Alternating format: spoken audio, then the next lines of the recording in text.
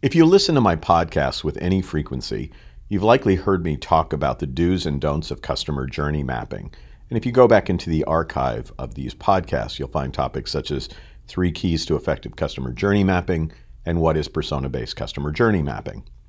Persona-based customer journey mapping is a favorite topic of mine, and it's proven to be an important technology for my customers. Despite all my podcasts on the topic to date, I haven't gotten around to the subject of using journey maps to define the optimal customer experience of the future. Let's fix that. Over the past decade, I began using customer journey maps as a way to envision the optimal future customer experience.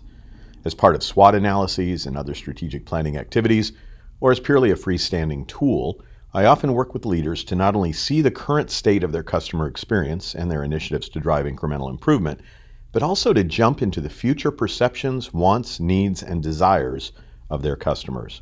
The foundation for much of this work is outlined in my upcoming book about Airbnb, which will be released in October. As a listener to this podcast, I've secured a special pre-release price for an autographed copy of The Airbnb Way, and with a pre-order, we'll invite you to an exclusive webinar to discuss its lessons in greater detail.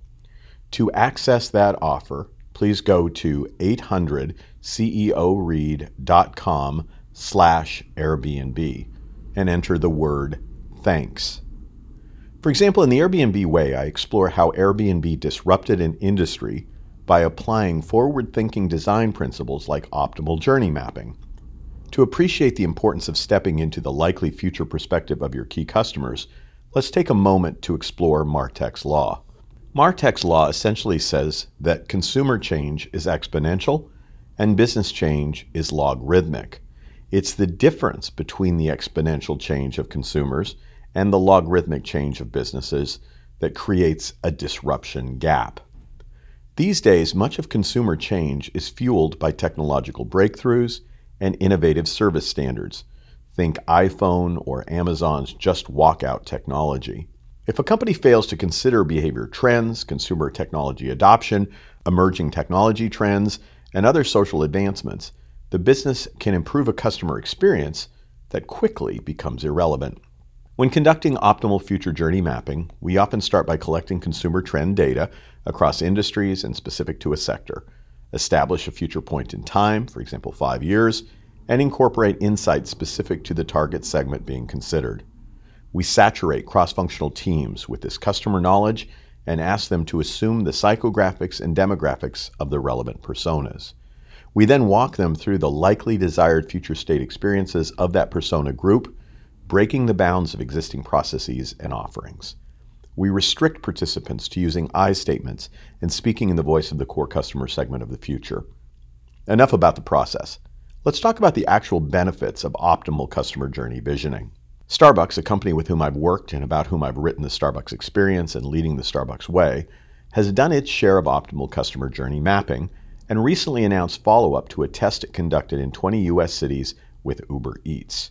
From their press release, they note, "We are driven to create new and unique digital experiences that are meaningful, valuable, and convenient for our customers," said Roz Brewer, Group President and Chief Operating Officer for Starbucks.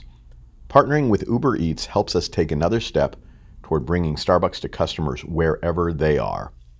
By partnering with Uber Eats, Starbucks is leveraging the expertise of the largest global delivery service outside of China, while extending the potential customer base beyond those who currently include Starbucks as part of their morning or afternoon routines.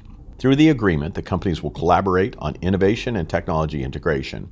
Starbucks and Uber Eats will continue to focus on delivery packaging, in-store operations, and a quick order-to-door delivery window. Ultimately, Starbucks is positioning itself for a long-term future where its core customer base won't enter the doors of a Starbucks store. Can you imagine that world? More important, what are you imagining about the optimal future state of your core customer segments? If you'd like to hear how to effectively envision and take action related to the optimal customer experience for your core customer segments, reach out to me at josephmichelli.com/contact. Harvard professor and guru on change management, John Kotter, observes, "The rate of change is not going to slow down anytime soon. If anything, competition in most industries will probably speed up even more in the next few decades." From that perspective, we will need to anticipate customers' wants, needs, lifestyles, and desires, and not just react to them. Otherwise, we'll perish instead of soar.